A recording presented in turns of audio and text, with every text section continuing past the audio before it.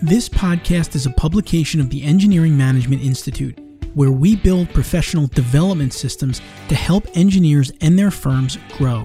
You can now download our recently published AE Industry Trends Report, which contains answers to the following questions. How long will the Great Resignation last?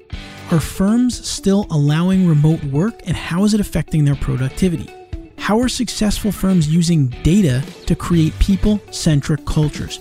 You can find answers to these questions and more in our latest report, which you can download at engineeringmanagementinstitute.org. Welcome to this episode of the Structural Engineering Channel, a podcast focused on helping structural engineering professionals stay up to date on technical trends in the field and to help them to succeed in their careers and lives. I'm your host, Matt Picardo, and in this episode, I'm talking to Alistair Sohn, Principal Consultant at Collaborative Reporting for Safer Structures, or CROSS. We interviewed Alistair way back on episode 8, where he talked about CROSS UK and CROSS International and how the program is providing immense value to structural engineers all over the world. And in this episode, we invited him back to talk about some of the latest developments of CROSS, including its expansion into fire safety. Now, let's jump into our conversation of the week with Alistair. Before we dive in, we'd like to recognize our sponsor for this episode, PPI, a leader in engineering exam prep for the PE structural exam. PPI provides expert prep courses and study resources designed to help you pass the PE structural exam the first time. PPI's PE structural course is fully updated and taught with October 2021 code references and includes new editions of their PE structural books.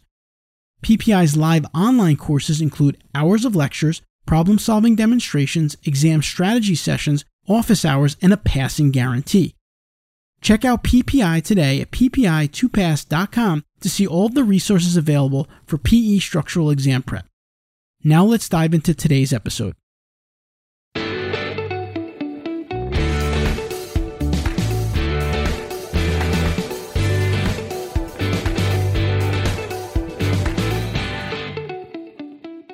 Alistair, welcome to the show. I know we entered you way back in episode 8 where you talked about CROSS UK and CROSS International. Thanks so much for joining us again. My pleasure to be here, and congratulations on the progress you've made since then. Thanks so much. For our listeners that might not have listened to that episode and that maybe aren't aware, can you explain to us a little bit more about yourself and the work that you do? I'm a registered structural engineer who spent a career designing and constructing buildings of many types. I've always had an interest in safety, ranging from safety at sports grounds, such as soccer stadia, interest in tall buildings, and large chemical processing plants. So a wide experience. I was CEO of a firm of consulting engineers in the UK, and after retiring from that in 2005, I was asked to set up a trial for confidential reporting on behalf of two major engineering institutions. And that was the beginning of CROSS. Can you talk about what CROSS stands for and what motivated you to get involved with the CROSS program? The predecessor of CROSS was founded in the UK in 1976, way back then, to highlight structural safety in the wake of several high-profile failures, both of buildings and bridges. Now, one of these was called Ronan Point in London, when a small gas explosion near the top of a 22-story building caused a progressive collapse. And that was the first time the term was used, of the precast walls and floors. Now, CROSS has developed considerably since then. The name now stands for Collaborative Reporting for Safer Structures. We collect reports from professional engineers about safety concerns or occurrences which they have experienced. We strip out all personal details which might identify a person, including the reporter, or an organization or a project. And then the report is reviewed by our team of volunteer experts who give advice about how others can learn from and benefit from the reported concern or occurrence. These panel members are volunteers. We never blame anybody, but we give advice that will help others to avoid the same or similar problems. We then go through a legal process to make sure we don't get into any trouble or the reporter doesn't get into any trouble. And these reports and comments are published on our website and in our newsletters. We'll post that website too. So it's essentially, for the engineers that don't know, it's a reporting system that basically would help out the structural engineering industry because you can remain anonymous.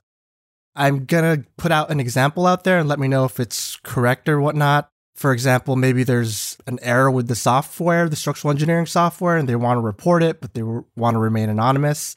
Is that a good example, or are there any other examples that you can think of off the top of your head? We've got lots of examples. We've got a big database, but the software one is very good, and it's very relevant because we do get reports about software. A reporter has got to give us their name. We don't accept anonymous reporters, but once we know that the reporter is genuine and we've talked to them, then we will strip their name out of the process, so that never gets used. The name of the software product would not get used, so it becomes a generic issue. And we will say, for example, there is a concern about the way in which a certain software designs certain types of structure. And we would just advise people on checking and validation methods to avoid that issue. Last time we spoke, I know implementation of CROSS in the United States was still in its initial stages. How has CROSS expanded and how has it developed throughout the US now?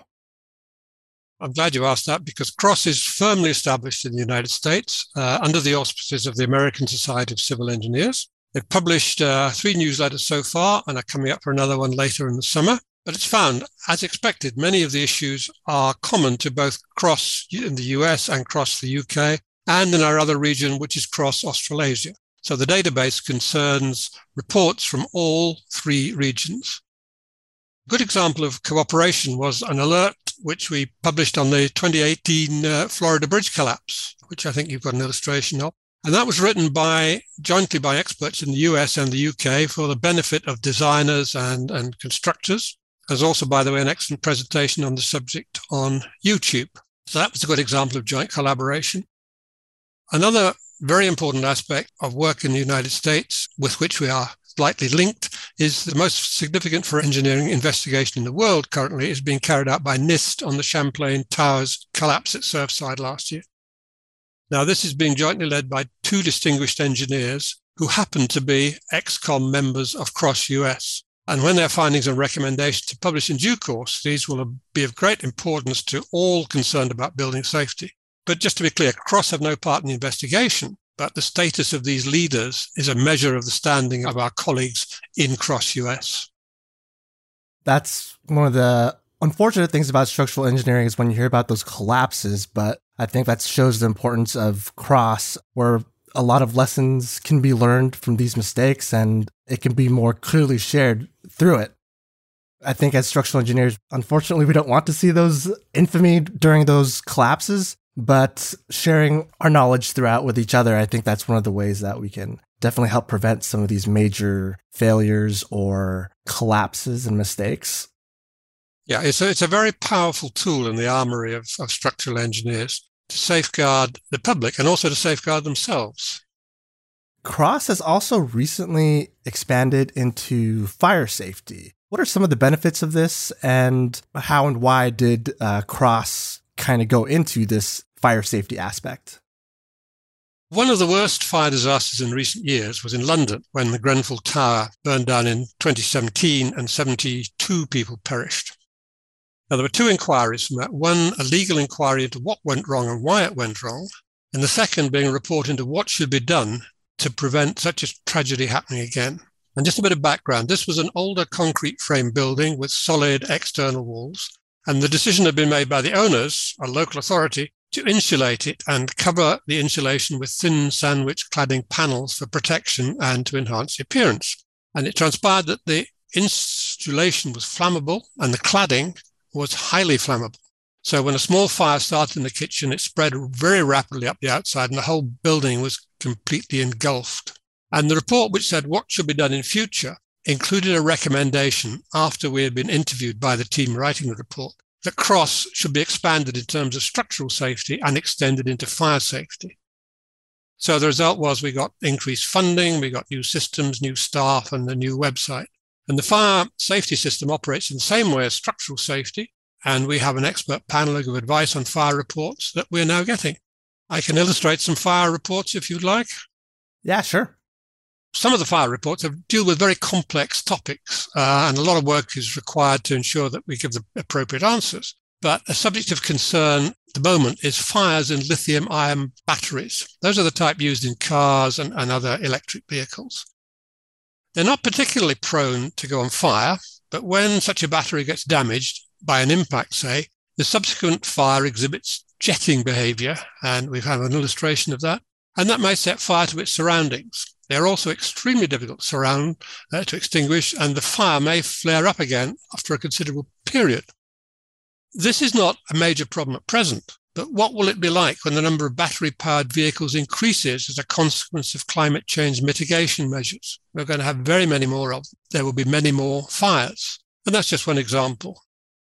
We have others to do, for example, with possibility of fires in very tall cross-laminated timber buildings. That's the type of building you have in the USA, of course. And some of our reporters are concerned that fires in such tall buildings may burn to such a degree that they collapse before the residents can escape. So we published a couple of reports on those. The problem is small at the moment, but it may increase as the number of timber buildings increases, again, as a use of climate change pressure to use more sustainable resources. As you're saying, there is a lot of pressure on the industry to be more sustainable. That is a concern for maybe those that aren't too familiar with the materials, and they're asking if all these wood structures are, because when you think of wood, if you don't know too much about it, you'll think fire. So that's one of the things, especially as that building material is rising, one of the things that I think the public is going to be more aware of or might be a concern to. And like you're saying, same thing with our structures, how we're responsible for the building safety of the public.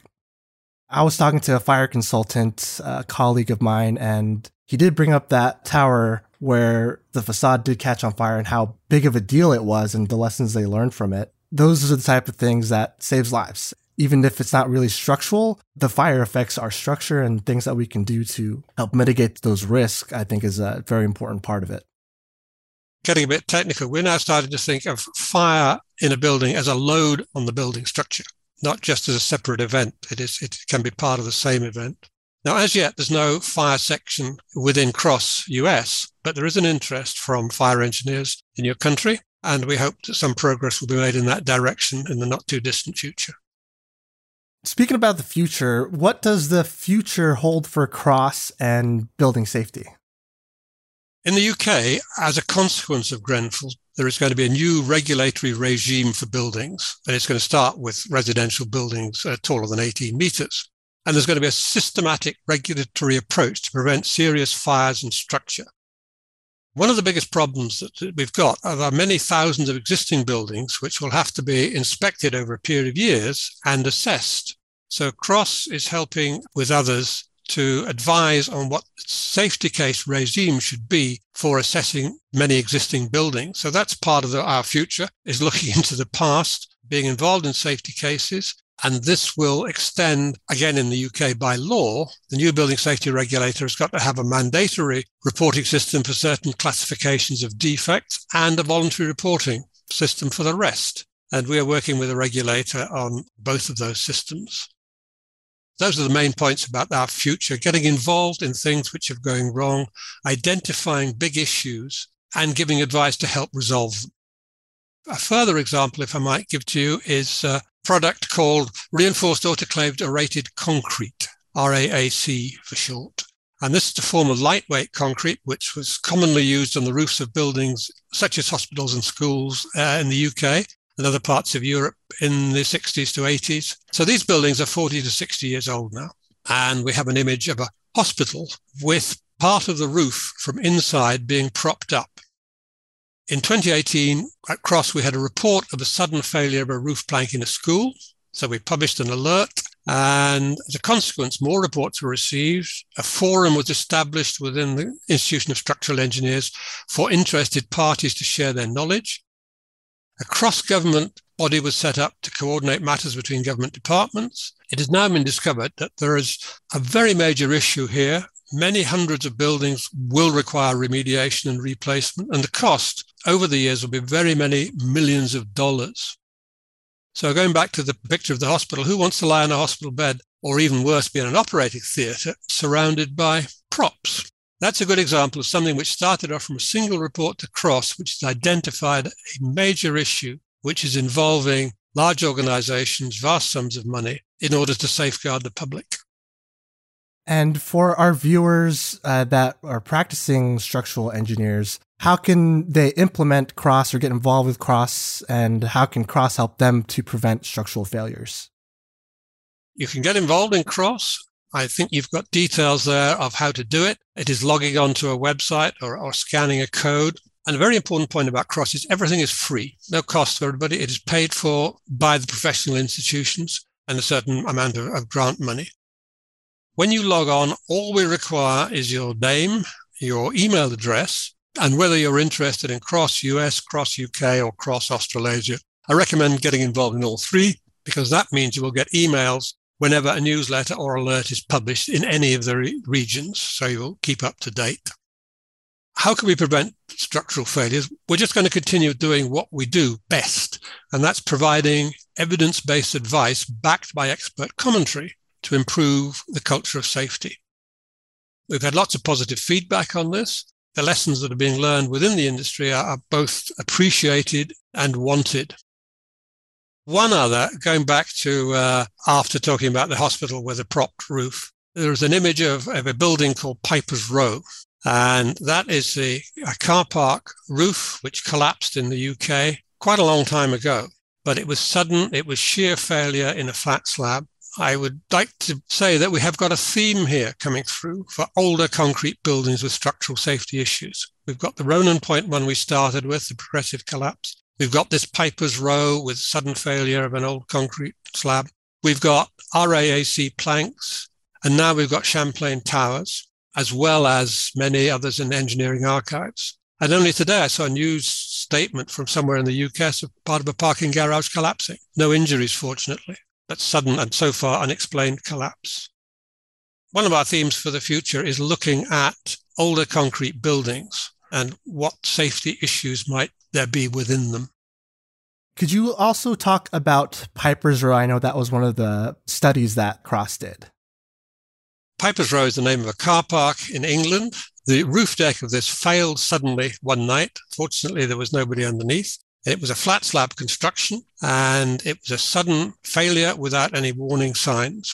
And the investigation showed that there were issues with the design, with the detailing, with the construction, and with the maintenance over the years. But it was an example of an older concrete building failing after many years of apparently successful use, which brings us to the theme of there may be an issue with older buildings in many ways, which we need to identify in order to prevent further failures. How does Cross report on those? I'm just curious. So if they did the study on that, then I'm assuming our listeners can go on Cross and look up that report and learn what the lessons were learned for that?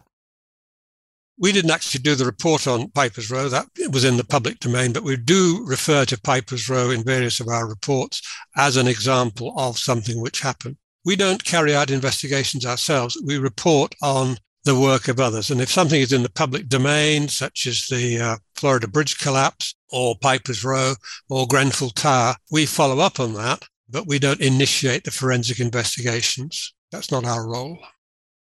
To end off here, do you have any final advice for engineers?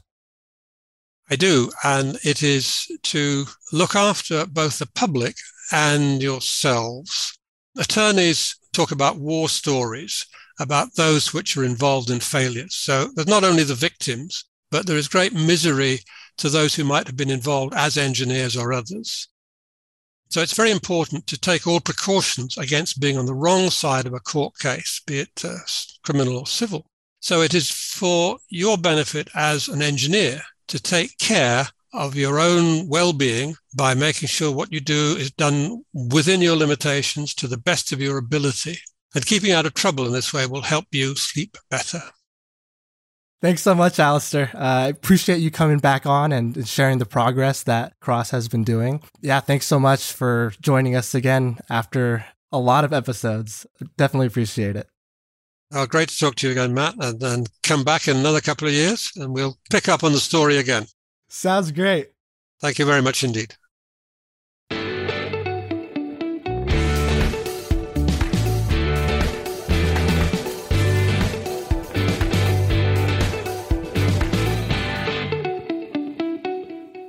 hope you enjoyed the episode today. We'd love to hear your feedback, comments, and or questions. To leave them, please visit structuralengineeringchannel.com. There you'll find a summary of the key points discussed in today's episode, which is episode number 84, as well as links to any of the resources, websites, or books mentioned during this episode. Don't forget to subscribe to Apple Podcasts, Spotify, or wherever you listen to your podcast.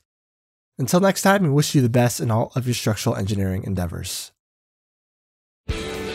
Thank you for listening, and don't forget to download the latest version of our AE Industry Trends Report to get answers to the questions that you want to ask your staff, but you may be afraid to do so.